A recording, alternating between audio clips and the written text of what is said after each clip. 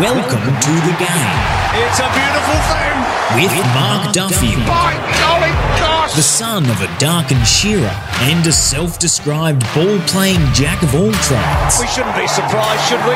who lit up footy fields in the southwest before becoming WA's preeminent AFL scribe, My goodness! and Glenn Quartermain, Wow-wee! a proud Victorian parked permanently in the West who would have played 300 AFL games if not for his incredibly small hands. Goodness gracious me! Together they are Duff and Quarters, You know who? and this is your favourite footy podcast. It's unbelievable! Yes, hello everybody. Tuesday, so it is time for the first edition this week of the Duff and Quarters podcast. We are brought to you by Tab Touch. Those with the touch, better your bet. Download Tab Touch today. Please gamble responsibly. Please call Gamblers Help on 1800 858 858 if you encounter any difficulties. Glenn Quartermain, it's been a big couple of days in WA. Two of our most admirable footballers announcing their retirements. Josh Kennedy this morning. Duff, no surprise the timing of it, given that it's Adelaide. It's what we forecast. He gets to say g'day. Gets to say goodbye and thank you to his home crowd, which G'day is great. from WA. Wonderful career. Just has earned every right to call it when he sees it. Some people say he should have played the Derby. Nah. You call it when you see it, Josh. You've earned that right. So he's doing that on Sunday against Adelaide, where I would think they're a pretty good chance to get the 4 points. Well, you'd like to think they get up, wouldn't you? If ever you're going to get up for a player, you're getting up on Sunday. So to me, it's 292 games, 715 goals. That's spread across two clubs. Obviously, he played a handful of games, kicked a handful of goals for Carlton before he came. To me, the signature of Josh Kennedy is unconditional. And the thing that made him truly great is that he knew his job and he did his job. Mick Malthouse has this saying, in the AFL, sometimes you're a windscreen, sometimes you're a bug. In other words, sometimes you're the bloke that does the hurting and sometimes you get hurt. Josh Kennedy went whether he was the windscreen or the bug. He went because he knew he had to provide a target. When he provided the target, if he should have taken the mark, he took the mark, and if he should have kicked the goal, he kicked the goal. He did all those things, and he did all those things so often over such a long period of time that made him great. And then there were a few other things that made him extraordinary. You know, like I go back to the 2020 set play, Nick Naitanui to Josh Kennedy against Geelong when the game was on the line. It was just an act of genius. And when you think about it, you know, that's not supposed to involve a 196-centimetre forward. But Nick Naitanui knew when they designated Josh as the hit-to guy, they knew he wouldn't fumble, wouldn't fall over, wouldn't miss. And Geelong wouldn't expect it. So it was brilliant. And he's been a wonderful, wonderful player. I think he will sit in the top 5 West Coast players of all time. And I think he'll sit maybe even higher than that with the 5 most popular and respected West Coast players of all time. You look through his record, drafted number 4, 2005 to Carlton. 2 Colemans, 3 All-Australians, 7 times leading goal kicker, kicked 10 goals 3 times in games. Thankfully, 2018 flag for Josh Kennedy. But, you know, in a funny way, all he achieved in his career, all the greatness, for me, the true measure of a champion, for me, I'll look at his last season in many ways when he probably shouldn't have been out there, but still went out to war for his team on one leg, basically. And for me, that franks the champion in him. He would have been anyway, but I just think just the preparedness to get out there and fly the flag one last time. So he won't get to 40 goals this year, but unless he does something extraordinary on the weekend. He's on 29 goals at the moment. In the last 12 seasons, the last 12 completed seasons, he's gotten to 40 goals 10 times. The only 2 times he didn't were in 2012 when he only played 9 games. He was injured. And in 2020 when the games were shorter and the season was shorter. He's again, another saying, another football truism. It's not how well you play, it's how often you play well. And in a position that challenges your consistency, because you get the best opponent, because you depend on a certain amount of supply. Josh Kennedy's consistency has been remarkable. We were walking in here, Duff, and someone asked us, of all Geraldton's football products, who's the greatest? Is it Harry Taylor? Is it Josh Kennedy? And I think we both agreed. One's a defender, one defends. The other's a forward, they create. And I think that's nothing against Harry Taylor. No. Wonderful player. Yeah. Very decorated player. But I think Josh, I heard an interview with him about 5 years ago where he was talking about how he developed his craft. And he said he modelled his running patterns on Nick Riewoldt. He looked at the way Nick ran, how he gut ran to here, ran everywhere, and he moulded himself on it. It was really fascinating. And I tell you, any young forward who's learning his craft, who hasn't played under Josh Kennedy, because you can only think of the wisdom he's passed on to players like Jake Waterman, Oscar Allen, these types of players. Have a listen to that interview and learn something from it, because this is one of the greats. Yeah, no, he's a terrific player and a good person. There's a couple that live down the road from my wife and I, the Bowers, Marnie and Peter. They're related in some way to Drew Banfield. I'm not sure how. Mad West Coast supporters, and their favourite is Josh Kennedy. He's their favourite. He's their favourite is Josh Kennedy. Yeah, he's just. They have great players. They have admired players. They have sort of pop star, rock star players like Nick Nat-Nui and before him Ben Cousins. Josh is the universally admired, respected, and deeply loved player at West Coast, I think, of this generation. And so champion's an interesting word, isn't it? You can use champion however you want to, depending on how much you want to dilute the significance of the term. If you take the highest standard of champion, which basically means there's one player from each generation is that club's champion, West Coast's champion of this generation is Josh Kennedy. Yep. And the other measure I'd put on this is that Josh Kennedy was traded for a dual Brownlow medalist and probably the best player to ever pull on a West Coast jumper, Chris Judd, and West Coast won on the trade. That's saying something. That's a good measure, isn't it? They won on the trade. And they didn't just win. They've been in front for, I reckon, 4 years and getting further in front with each season he plays and with each goal he kicks. So well done to him. We look forward to seeing him play on the weekend. And good luck, Josh. I hope your send-off does justice to what has been a wonderful career. I'm sure it will. Yesterday morning, same news, different club. David Mundy, 37 years of age. Same quality of character. 371 games. And climbing. Just the measure of him was the comment yesterday about, did you think about chasing 400? And he said, that's an individual stat. Yeah. If you know me, you know I'm not after that.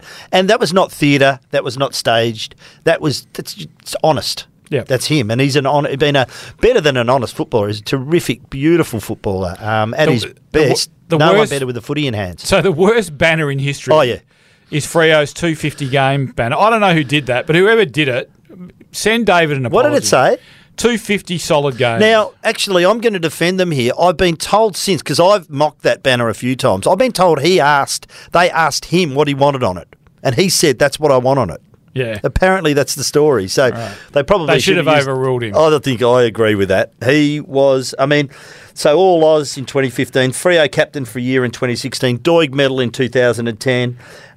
From Seymour in Victoria, so in the Goulburn Valley, just near Puckapunyal, the great army camp there. It'd be chilly there in winter, wouldn't it? It is very chilly there, but beautiful slice of country, Victoria. Some really great drives through that area.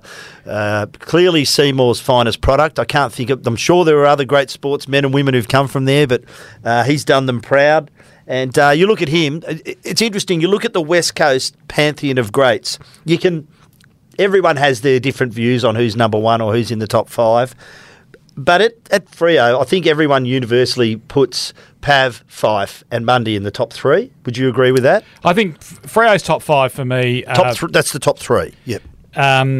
Yeah, he's probably ahead of Luke McFarlane and Aaron Sanders. Yeah, I've got them in the top five as well. So, I have it Pav, Fife and Mundy. Other people might have it in a different order, but it doesn't really matter.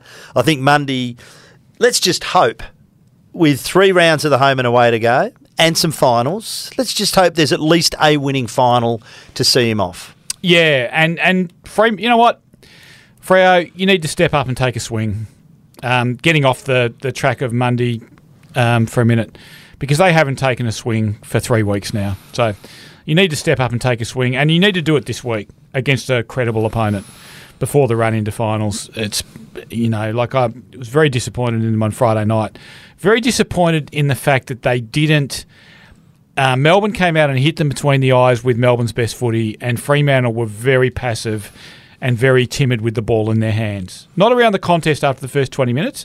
After the first 20 minutes, they tried to stand their ground in the contest. Didn't break even, but they were better. But with the ball in their hands, they did not challenge Melbourne at any stage. Is that their greatest concern, or is it the fact that they're forward 50, given that they've 39 against Melbourne, 52 against Richmond, and 65 against Sydney in the last 3 weeks? I think they're chicken and egg stats quarters. But in that if you're moving the ball, like Fremantle is moving the ball at the moment, your forwards aren't going to kick goals. Yeah, because they're winning the clearances. It's just their insides 50s are way down. Yeah, winning the clearances and the ball's going nowhere. Yeah. A lot of handball, ring around the rosy handball. No one takes the kick in back inside the corridor anymore. No one plays on. They're very stagnant. They need to step forward and take a swing. So the good news is they're 6th, and the good news is they've got 3 genuine possibilities of winning games in the last 3 rounds. Western Bulldogs at Marvel with the roof shut. They can win that game. West Coast, their home derby, penultimate round, they can win that. And certainly they can win in Canberra, final round against GWS, the way the Giants are going at the moment. We'll talk about that a bit later. We'll get back to that. Just before we leave Mundy and Kennedy, probably you wouldn't find 2 more. Are there 2 players who break the rule in West Australian footy where Fremantle doesn't like West Coast and West Coast doesn't like Fremantle? They would both cheer each other for sure. Would you be able to find West Coast supporters who speak in a derogatory manner about Mundy? Nope. And would you be able to find Fremantle supporters who speak in a derogatory manner about Josh Kennedy? No, and I'll raise you one. Give me an off-field controversy involving either. Not judge the trade, either of them. Yeah, good question. Well, probably the only one that David's been involved in was one that wasn't his fault, was when the word was that Ross Lyon wanted a do-over involving the captaincy. Well, vote. that's not his fault. No. Yeah. So he was caught in the middle. But both of them exemplary off-field. Yeah. Exemplary on-field. Yeah. Exactly. I would have thought if he had have bowed out in the final round, Freo supporters, I know they would have cheered him. Yeah. And you would hope, and I'm pretty sure, the reverse would have happened to Mundy. I think so. Yeah. Now we have another. You'd love to have a beer with him, wouldn't you? Yeah, you would. So I've actually had a beer with David. David was at one of the AFL functions in the finals last year, and we were at the corporate function, and so was able to sit down and have a yak to him and just enjoy. Actually, I think he was having a beer. I think I was working later, so I think I was probably on the tonic water. But it was just great to talk to him in a relaxed atmosphere. You know what? I reckon I could have gotten this one 24 hours before everyone else. David's probably almost his best mate at the club was Paul Duffield, my nephew. Yep. And pretty sure that Paul was one of the people that David spoke to before coming to the final decision and announcing it. Usually when I ring Paul at this time of year, Paul can't wait to pick up the phone and talk footy. Paul didn't return any of my phone calls on Sunday. And then as soon as the news broke on Monday morning, Paul was on the phone to me. Now, and I reckon I could have written the Josh Kennedy last night because West Coast sent out their media release, and normally it's, player Jai Cully or whoever to be interviewed tomorrow at 9. Today, last night's message was player. Yes. A player. I thought something's going on here. Well, given we wrote the Kennedy stuff that Adelaide was going to be the farewell game, was it 2 weeks ago? Yeah. They probably could have just... Well... No, look, it's up to Josh to decide. I just think he's absolutely earned the right to go out in whatever terms he likes, and good on him. Good luck. We'll certainly celebrate it. We've got a fair bit of special stuff planned in the West Australian and the Sunday Times for the weekend, Duff. So, and tomorrow, of course, we will celebrate it, as we will celebrate David Mundy, hopefully a bit to go. Another retirement today. Stephen Motlop at Port Adelaide. 217 games, 14 seasons, effective immediately, so there'll be no send-off. He's been around a long time, hasn't he? Really interesting stat with Steve Motlop. 5 losing preliminary finals. Never made it through to a granny? Never made it through. So 3 with Geelong, 2 with Port Adelaide. So was he too young in 2011? Must have been. Yeah. Must have been. Well, they had a winning prelim and they won the flag. So, he's just unlucky. But, a great career. Anyone who plays 217 games, and at his best, he was a really handy, wasn't he? Very dangerous. Yeah, he was kind of like, he always threatened to become even better than he was, and he never quite made it. There was that great moment in that showdown where I think Adelaide had hit the front off the back of a Mitch McGovern goal with 40 seconds left. Port Adelaide came out of the middle. There was a massive contest at centre-half forward. Ball spilled to Motlop. Motlop had only just joined Port Adelaide, I think. Kicked the goal, won the game. He'll probably look back on that one as, absolute career highlight. The Adelaide Oval was just going off its chops completely. It would, yeah. I think that was the one where Kenny Hinkley went off his chops in the coach's box with the 5 or whatever. 5-1, yeah, that's 5-1, right. yeah. They'd been copping a fair bit. I think Adelaide had the run of the recent showdowns, and Kenny was letting them know they got one. But certainly 200 games, he can retire knowing he had a wonderful career. Well, mate, anyone who plays AFL has had game will do. Has a very good career. One game will do me. And you've put yourself above the pack. If you've played 200 and you've played in finals and gotten as far as playing preliminary finals, that's a lot to be proud of. Now, West Coast Duff, poor second quarter, good last quarter, 7-goal last quarter. Again, lapses during a game. Jai Cully, 2 weeks. Very lucky boy, in my opinion. Well, he's very lucky that Anderson wasn't hurt. Because if Anderson's hurt, then Jai Cully isn't playing until about round 4 next year. So I am hoping it was either an inexperience, because it's his 3rd game against men, basically. Either that, or because if that was deliberate, intentional, I don't like that action at all. I don't like it. I don't like it when the player doesn't know what's coming and had the possibility that he could have been seriously injured there, broken a jaw. So he'll hopefully learn from that. I don't want to see that again in his game. Yeah, so he's dodged a bullet given that Anderson wasn't hurt and given that he's a young player and this is the first time we've seen something like this from him. Interesting, no remonstration from the Gold Coast players. Probably because Anderson gets up straight away. Yeah. And unless you were at the right angle and realised how far away from the side the elbow came, you probably aren't aware of just how significant an action it was. That's the sort of thing, if you do it once and the player doesn't get hurt, then there's no great taint, if you like, on your career. If you do it a couple of times or 3 times... They only do it twice. Twice for me. And a player gets hurt, then it's a completely different kettle of fish. When I'd first heard that it happened, I was actually on radio when it happened, so I had to go back and watch the replay. And you picture the circumstances under which it might happen. And when... I was picturing a late challenge, sort of like gets it a bit wrong. And then when I saw it, I went, ooh. Yeah. Ooh, no, it was... Yeah, no, not good. Sometimes, and I've spoken to you about this off air, Dean Solomon, when he broke Cameron Ling's jaw, and everyone looked at it and it just looked horrible, absolutely horrible. Dean Solomon told someone I know that he said, the problem with it was, he said, all I wanted to do was bump him, but he said I wasn't looking at him, I was looking the other way, and he said he was 2 feet further away from me than I thought. And so I went to bump, and then my arm just followed through with the action.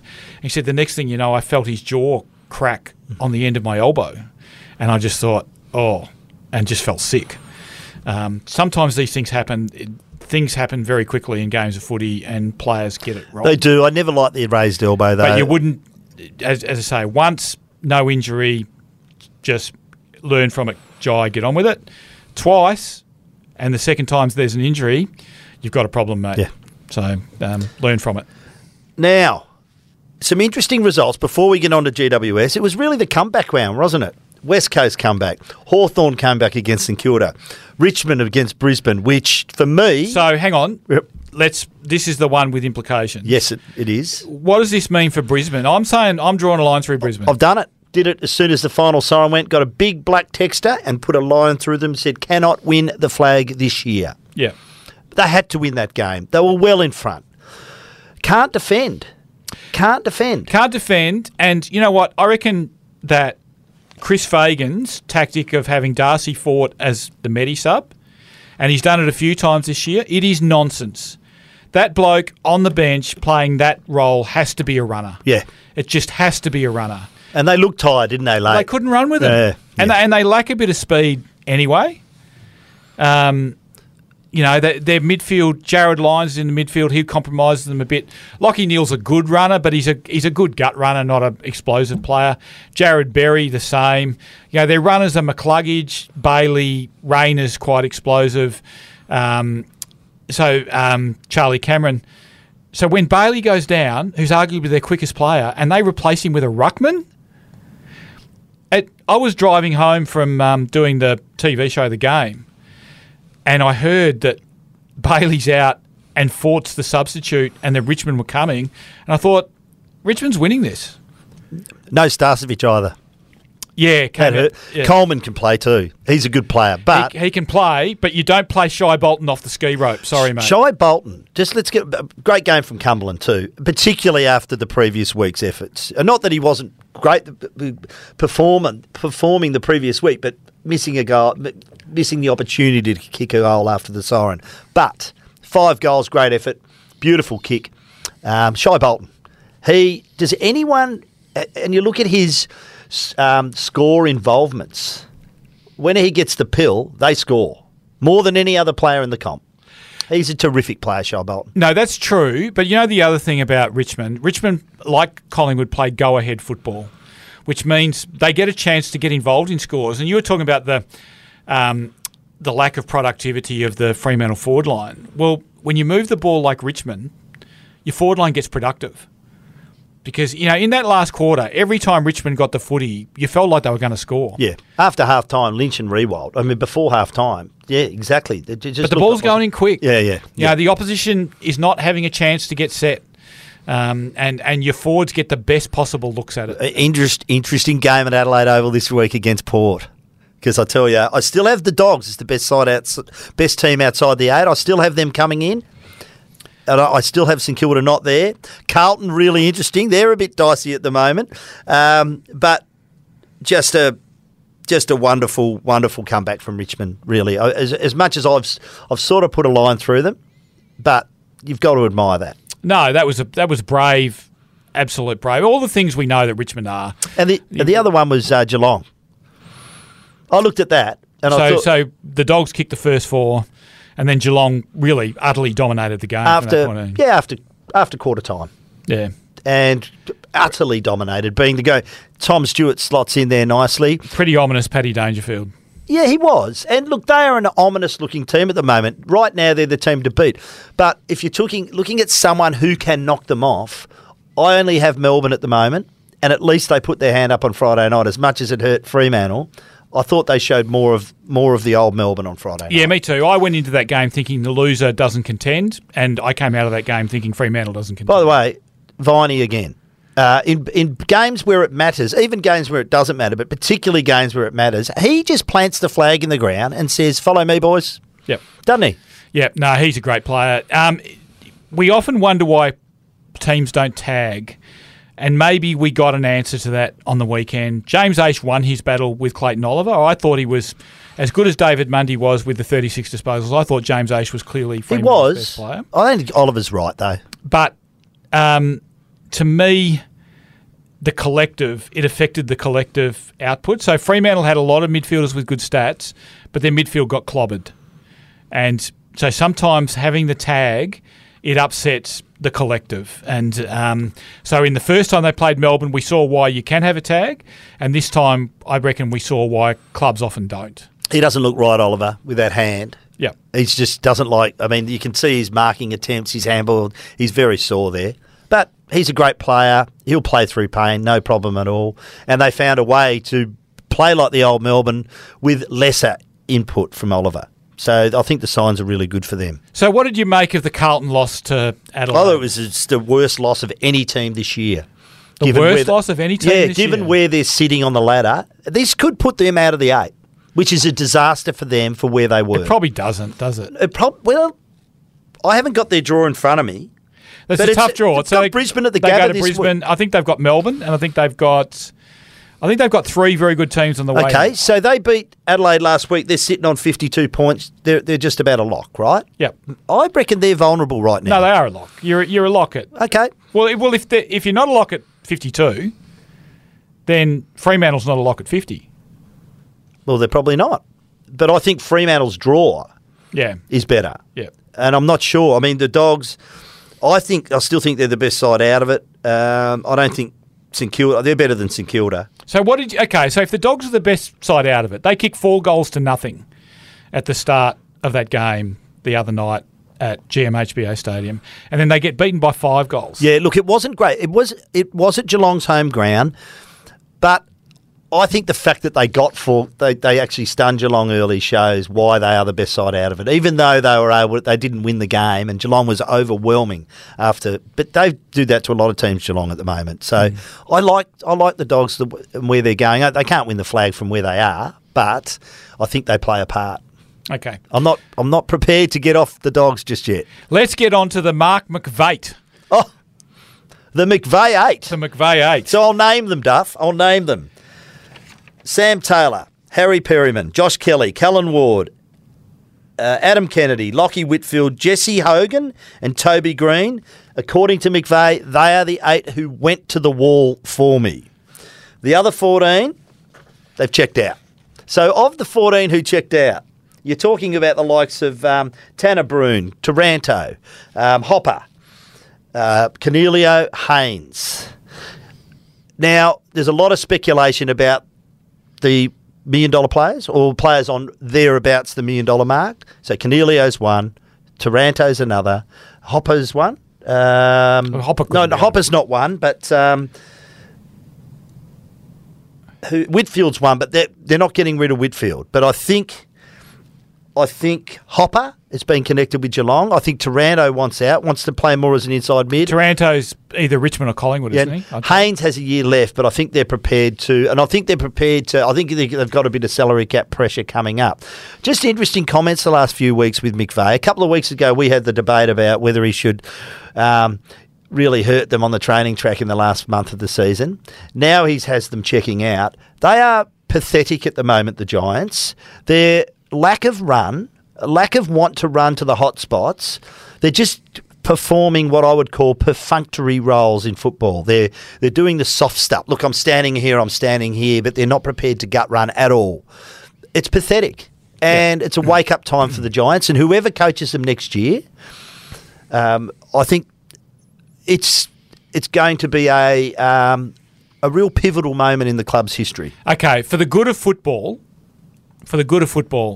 and let's say Alistair Clarkson gets a coaching job next year, do you want him at North Melbourne?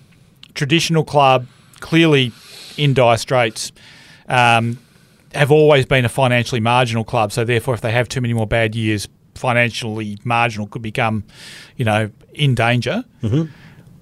GWS, funded by the AFL. The AFL will not quit on them, but they're in a football growth area. Really, we need GWS to have their act together.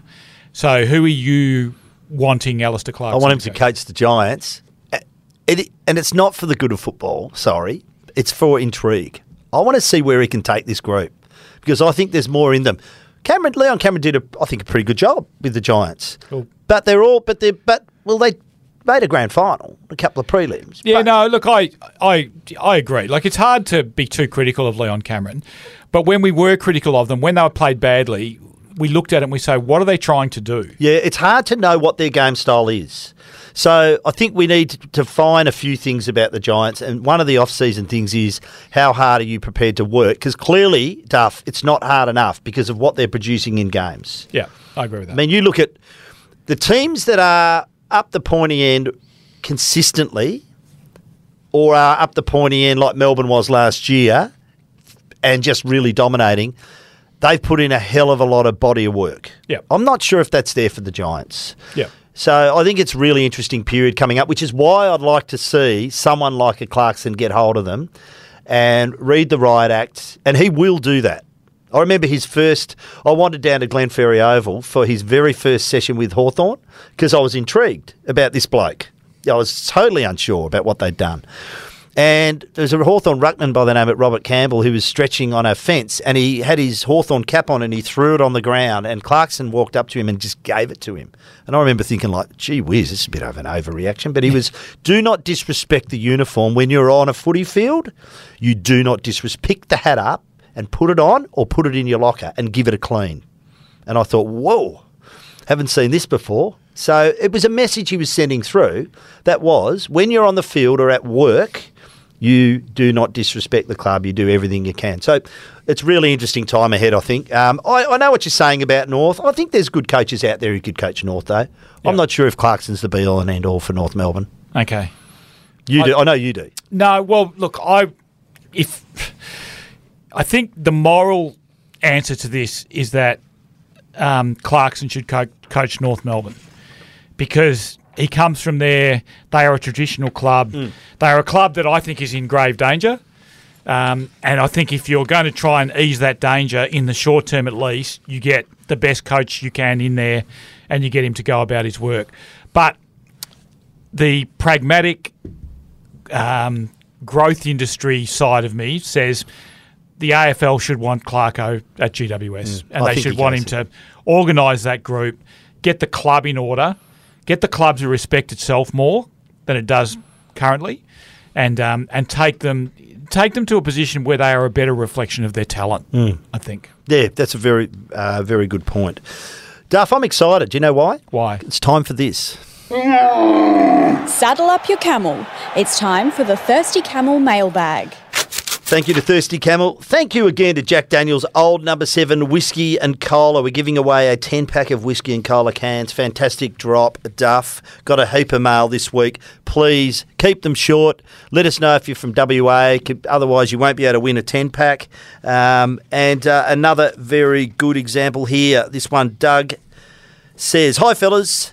When is Hayden Young going to get a crack at being a forward for the Dockers? Can take a hanger, dead-eye kick. Anything's better than the inconsistent forward line we're getting at the moment." It's the last place I'd put him, actually. I'd play him where he is right now because he's had a good year, or I'd play him in the midfield, but not forward.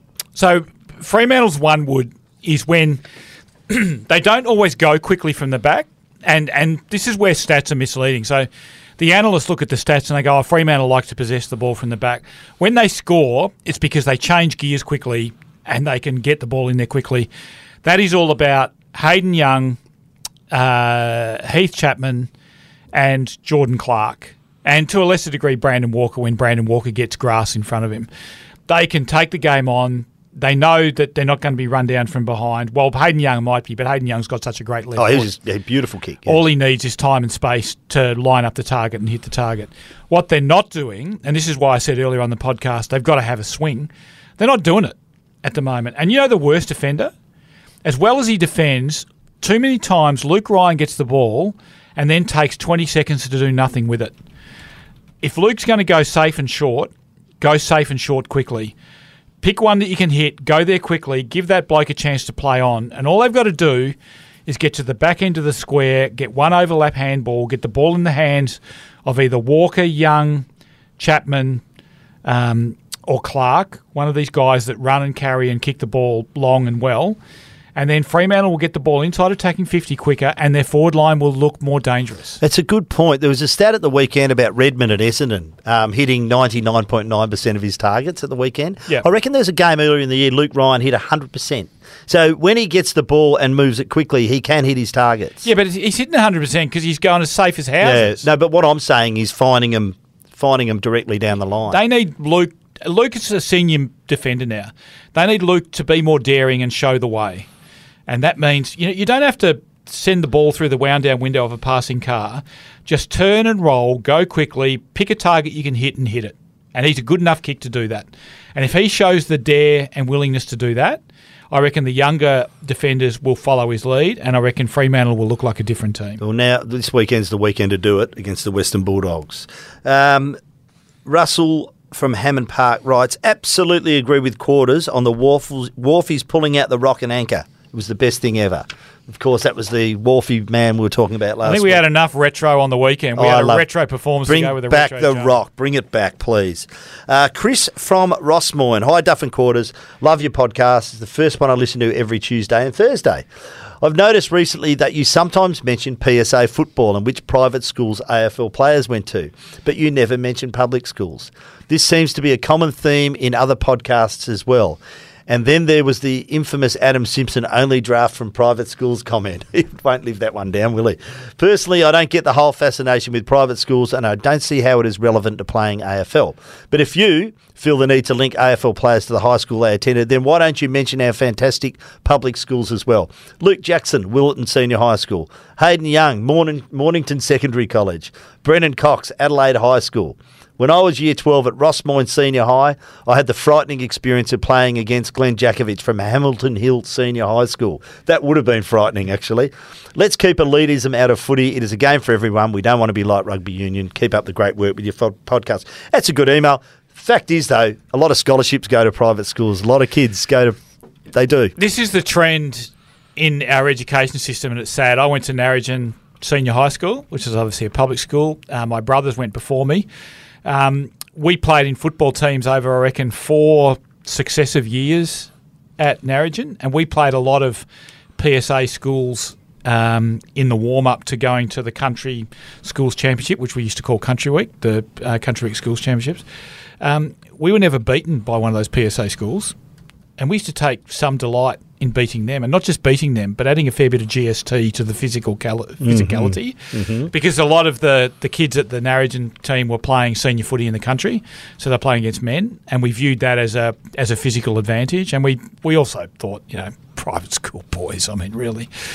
It's sad, I think, that our education system has basically made parents think that their kid will get an inferior education if he goes to a public school. That's certainly not my experience having been to Narrogin, and I think that often schools are like football teams. If you have bright students, they will give your school good marks, and the teachers will be incentivised to teach them well. And if you have all the bright students going somewhere else because they get scholarships, then that changes the narrative. I don't think they have to be bright to get scholarships sometimes, Duff. I think if you can play football, but you know what I mean. I do know what you mean. The best and brightest at everything. If they get siphoned out and into the private school system, it's not good for our society. So I love that email. I know there's a lot of look, my kids do go to Trinity College, and I actually have enjoyed the experience. I think it's been a great school. It's interesting after going through from the high school football teams, and you get to years 11 and 12, Duff, and all of a sudden the teams you've been beating are just about unbeatable, and there's a whole different set of faces in them. That's what happens every year. Yeah, correct. Because Trinity doesn't give out the scholarships, but the others do. No, that's absolutely true. And certainly we see, I live where I live. The Scotch College is nearby and Christchurch is nearby. And there's some serious money floating around in the air, Glenn. There certainly is, mate. I'll tell you what, my high school boxed way out of its weight division. Norwood Secondary College in the eastern suburbs of Melbourne, way out there near the foot of the Dandenongs. Often saw snow on the top of the Dandenongs during winter. It's quite cold out there. Paul Salmon, Gary O'Donnell, Dean Bailey, Peter Banfield. So there's 500, 600, 700 games of AFL, the VFL AFL there. And I can tell you our high school was pretty good at playing footy. So in year 11, when I was playing at Narrogin, we played Country Week against Northam.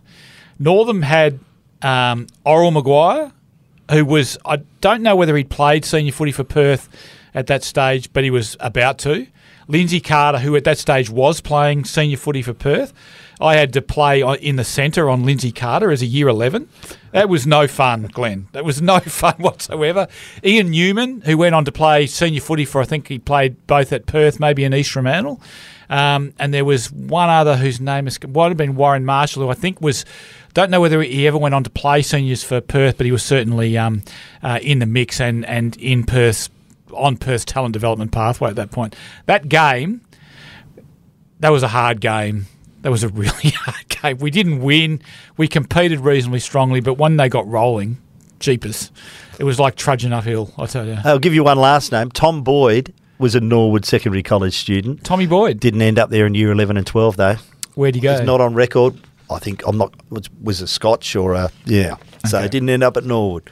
This one from Chris, the Big Show. Hi, Duff and Quarters. Big Show from Sydney here, loving the podcast. I've really liked the rounds this year that featured Thursday night footy. Any idea why Thursday night games aren't a fixture for every round of the year? Cheers, Big Show. Big Show, here. I love Thursday night footy. I love Monday night footy. I like stretching it. So Thursday night footy is great for TV. It's not great for spectators. And I think the AFL's still weighing it up in their mind as to how that balances out. And also probably not so much as to whether there will be or won't be, it's where it will be and what they can get out of it so that it's a win for everybody.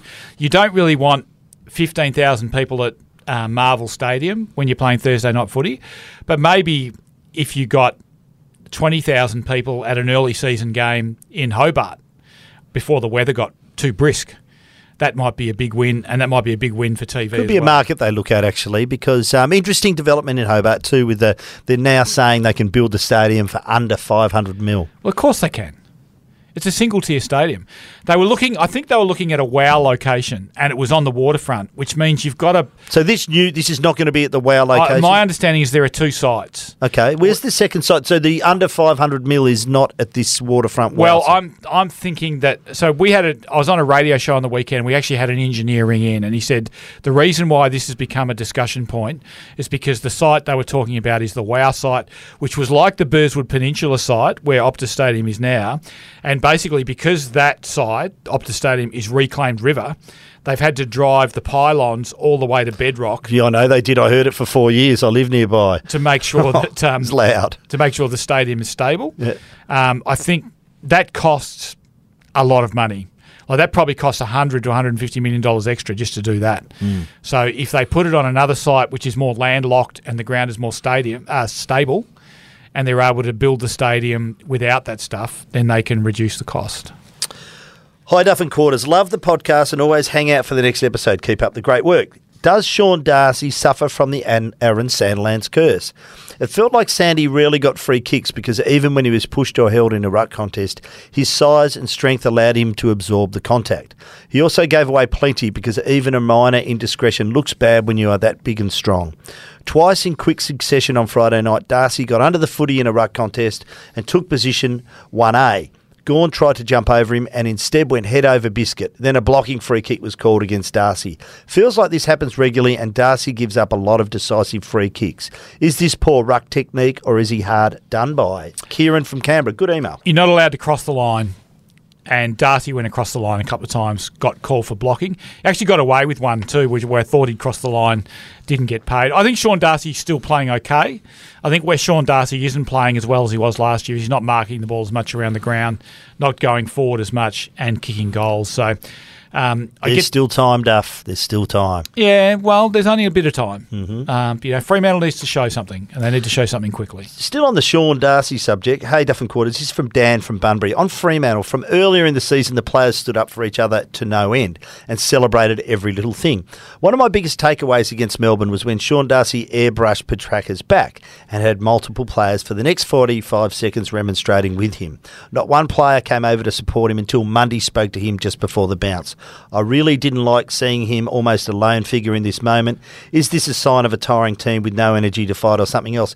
The only thing I'll say on that, Duff, is whacking a bloke in the back when he's not looking. I wasn't that keen on that moment. Maybe they were sending him a bit of a message. Well, the other thing, it was mainly Petraka remonstrating with him, and if Darcy wanted to take issue with it, he could have just grabbed the smaller player, chucked him on the ground and throttled him. Yeah. So I think Darcy did it. It's probably out of annoyance. Yeah. Wasn't a hell of a lot in it. No, there wasn't. Petraka didn't like it. Petraka let Darcy know he didn't like it. That was probably all it needed to be. When other players started to get involved, Mundy got involved and made sure it didn't get out of hand. I just didn't read that into it. Had Sean Darcy gone forward and caught 3 and kicked 3 goals and kept Freo in the game and let him take a run at Melbourne after half-time, we wouldn't be talking about it. He didn't. They didn't. And therefore, we are talking about it. Sean from Averley, we're going up there to play junior footy this weekend. Sean from Averley writes, South Geraldton. Will Josh Kennedy be a first ballot Hall of Famer? Well, there's every reason he should be when he's, what is it, 5 years after retirement? Yeah, Josh Kennedy will be in the Hall of Fame. Yeah, he'll be in the Hall of Fame, but will he be a first ballot? So as soon as his 5 years is up, you'd have to have a look at the other players who are eligible at that time, but I can't see any reason why not. Josh Kennedy will be in the Hall of Fame, and I'm not one of those people that gets my knickers in a twist about when you're inducted. Do you wear knickers? Yeah, my jock's in a knot. My jock's in a knot. Boxer shorts, actually, at the moment. Okay, too much info, thank you. Your boys need a bit of room, do they? My boys are out there and they're loving it. My boys don't need a house. They don't need a house. Andrew writes from Leeming, with 3 rounds left in the regular season, are the Dockers in danger of being known as fail mantle? You know what? I hated the flag mantle. I hated that title. Me too. Never liked it. I've never used it.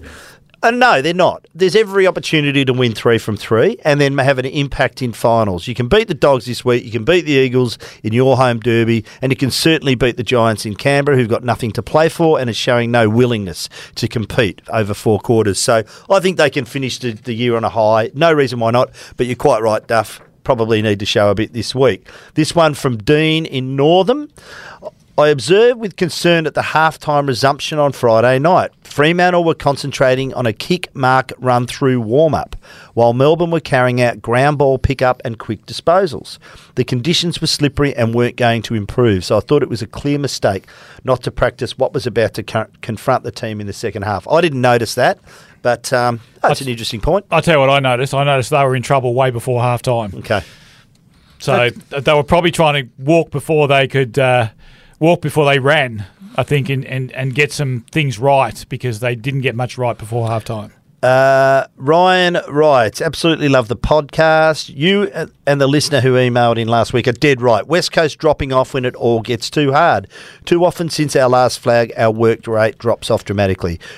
Too many players have no impact and don't have another gear to go to when the intensity lifts. The lack of quality picks in the past few years leading up to last year is so evident. The likes of O'Neill, Foley, Jamison and Winder just aren't going to make it at the top level. Ryan from Leaderville. So he'll probably be right in a couple of those cases and he might be wrong in a couple of those cases.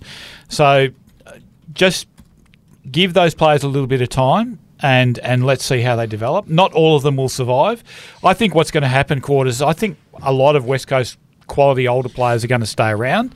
It looks like Shannon Hearn will at least get to talk about staying around, and Russell Gibbs, the chairman, thinks he's going to be around. So therefore, if there's a clean out, it's probably going to come mainly at the lower end of younger players that they don't think are going to make it. That's going to be brutal. But having said that, they need to do that. You can't persist with players you don't honestly think are going to get there. But I would say a couple of those names mentioned, I think, are at least worth another year. Just an interesting observation and a question worth asking. Now, I know Shannon Hearn's been in terrific form and had a pretty good year. Mundy retires. Hearn doesn't. Does that show you where the lists are at? Do you need Hearn there because you can't lose all of your experience at once? Mundy's turning 37 and Hearn's turning 35. Mm-hmm. So if we're still having this discussion in 12 months' time, let's have that discussion. But I think right now, I think the problem for West Coast is that the quality is at the older end of their list. But that's also an aid for them, a teaching aid for their younger players. If they can draft in high-quality younger players and have good older players around to teach them, that could work in their favour. What I worry about West Coast, is I think West Coast can spike a bit next year, and I think they can win 9, 10, maybe even 11 games. But I worry about the year after. I worry about West Coast having a sort of a false dawn next year and then falling in a screaming heap the following year when Shuey's turning 34 and when Nat Nui's turning 34, when McGovern's turning 32. If all these guys are still around, at some point they've got to go. And if you don't have the young players ready to really step in, then you can really end up in a bad spot. From Jared from Port Kennedy writes, G'day gents, after the Friday night drubbing at the hands of Melbourne, there looks to be a few issues forming in Freo's footy system.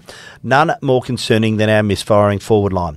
It is clear that we are missing Switkowski very much. However, I can't name too many more putting their hand up for selection. What has happened to Sam Sturt? Looked like he was closing in on a senior call-up until JL stated that he needed to work on a few things. He seems to have dropped off right off in form since. Is it a case of him dropping the lip, or is he just not up to standard? Also, I know what Neil Erasmus has done to not have had many more opportunities. Surely it could be more beneficial playing him over the likes of Collier. I do note that Sturt kicked 4 at the weekend. Didn't lay a tackle, which is... So what they've basically said, their forward line trades very heavily on the pressure. I think Travis Collier's in trouble. I think that... has had because of Liam Henry? Well, partly because of Henry, but also there's others gathering behind. I mean, Henry and Collier both played on the weekend. I suspect Collier was probably a little bit lucky to play in front of Bailey Banfield, and Bailey Banfield was probably a little bit unlucky not to play. Yeah, a bit stiff, Bailey Banfield. So what Collier has is speed, and they've traded very heavily on speed. They regard it as a point of difference. So therefore that has lent itself towards Travis Collier getting further opportunities. I think you have to get to a point, if you're going to be a contender, where you have to get past Travis Collier. Sturt would be looked at this week, I reckon, because Sturt is a finisher and he kicks goals. Banfield kicks goals. Yeah, but I think he's been a really... I did not rate Banfield at the elite level.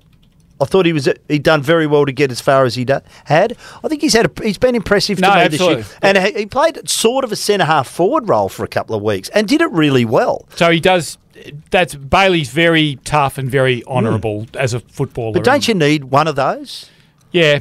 What the email does rightly point out, Sam Switkowski's now their best small forward. Yeah. And by a margin as well. I think Lockie Schultz has been a little bit disappointing, but I do get back to that chicken and egg thing where if they get the ball in there quickly and get a contest out of their tools and these guys can go to work at ground level before the defence can get set, it looks like a different attack to what every it looks like team looks better with repeat opportunities, don't they? Yeah. Always. Last one from Ryan in Bicton. It's a good one. A little bit of length to it, so just bear with me. G'day, Quarters. G'day, Duff. G'day, Ryan. After the Dockers' original plan to play Griffin Logue on Stephen May was quelled by a concussion the first time around, I was eager to watch Griffin closely last Friday night. After the match, I made 2 clear conclusions. 1, Griffin displays consistent effort and presence in the Fremantle forward line. 2, Griffin shows glaring mental fragility when it comes to taking a shot at goal. Against the Demons, Griff had... These are 2 fairly clear observations. Well done. Had 5 relatively simple goal-scoring opportunities. Twice in the first half he had set shots from 45 out, but instead elected to chip a 15-metre pass to teammates, both missed. He kicked 1 goal from 5 metres out on a slight angle, almost unmissable. Not for some. One time he was run down after having an eternity to take the shot. Because he didn't want to take the shot. If you watch Griffin's eyes before he gets run down, he's looking where to go. He's looking everywhere except the goals. And once he failed to score from a set shot 20 metres out on a slight angle, snapping the ball into the man on the mark. As a fan who was fed up with seeing the Dockers squander scoring opportunities, surely it is unacceptable for a player of Griffin Logue's ilk to convert 5 goal-scoring opportunities into 1 goal too. On his podcast, he brushes it off as though he just prefers to give goal assists. But the sheer reality is that he doesn't have the confidence to take the shot. Can this be coached out of him, or does it all just come down to Griff facing his mental demons alone? He hasn't spent a lot of time forward, has he? No, he was trained as a defender all summer and has been shifted So forward. we're probably a bit harsh. But then again, I mean, he wrote this a really good email. Everything he says is right, and the questions he asks are valid. But if Fremantle decides Griffin Logue is going to be a forward, well, first they have to do is get him signed, because as yet he's not. But if they decide he's going to be a forward, then they have to train him as a forward and they have to iron those kinks out in his game. I love what he brings to their attack. I'd be mad keen to get Griffin Logue's signature on a piece of paper for the next 3 to 4 years, and I'd be mad keen to settle him in one position. And I think that position, if I was choosing, and it's marginal. No, you have to choose. Okay, I'd say attack. I want Griffin Logue trained as a forward over summer, trained to brush up on his finishing and his goal kicking and his kicking technique. He's got a slightly bodgy kicking technique, Griffin. And I want his effort, his recovery, his hunt on the ground, his competitiveness in the air. The other thing I'd say that happened on the weekend, I think Melbourne were really good at this. Michael Hibberd played. So Griffin Logue was playing trying to disrupt Stephen May. Michael Hibberd played to try and disrupt Griffin Logue from disrupting Stephen May. It was a clever tactic. And a lot of times Hibberd was effectively grounding Logue away from the contest he was trying to get into with May. Very clever coaching by Simon Goodwin. Paid a big dividend. But the flip side of that is that when Griffin Logue didn't get there, Rory Lobb and Matt Taberner didn't do enough. Thanks for all your mail. Please send them to this address. Send your mail to duffandquarters@wanews.com.au. Yes, and get your laughing gear around some Jack Daniel's Old Number 7. Have you done it yet, Quarters? I haven't yet. I've had a couple of sips. Pretty tasty, I have to say. I've tasted it in the past. I just haven't had a sip the last month or so when we said we were going to have a couple. But I'll get there. Yeah. I'm going to try a sophisticated version of it. You and I just have to get together and have a couple of these. I'm going to try it with a bit of ice and some lemon in it and sort of like a very yuppie sort of version of it. That sounds nice. Yeah. That's not yuppie, a bit of lemon and ice. It's all right. Yeah, I reckon that'll go all right. Yeah, it will. Bit of orange too. A bit of orange? I might try that. The great late Shane Warne, in an interview, told me the game changer, the ball of the century equivalent when it comes to alcohol, is orange in a gin and tonic instead of lemon. Right. Try that. This is coming from a bloke whose favourite meal was baked beans. No, his was, yes. Nothing wrong with baked beans. Still the cheapest, best meal available. No, I know, but it was his favourite. It was. meal. Well, it was in India. So, yeah, if I want to learn about leg spin, I would have rung Warney. If I want to learn about diet, No, you're not going to ring Warney's not your boy. No. Thank you very much for joining us today. We've been brought to you by Tab Touch. Those with the touch can better their bet. Download Tab Touch today. Please gamble responsibly. Please call Gamblers Help on 1-800-858-858 if you run into any difficulties. Quarters, we'll be back on Thursday. Hopefully there's no more retirements. We've lost a couple of true greats of the game over in Western Australia over the last couple of days. Hopefully they have strong finishes over the next week or few. This week in Josh Kennedy's case and the next few weeks in David Mundy's case. We'll be back on Thursday to run the ruler over another round.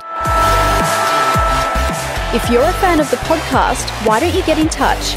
Send your thoughts to the Thirsty Camel mailbag at duffandquarters@wanews.com.au. And don't forget to like, subscribe, and of course, tell your mates. Thanks for listening. This has been the Duff and Quarters podcast on The Game.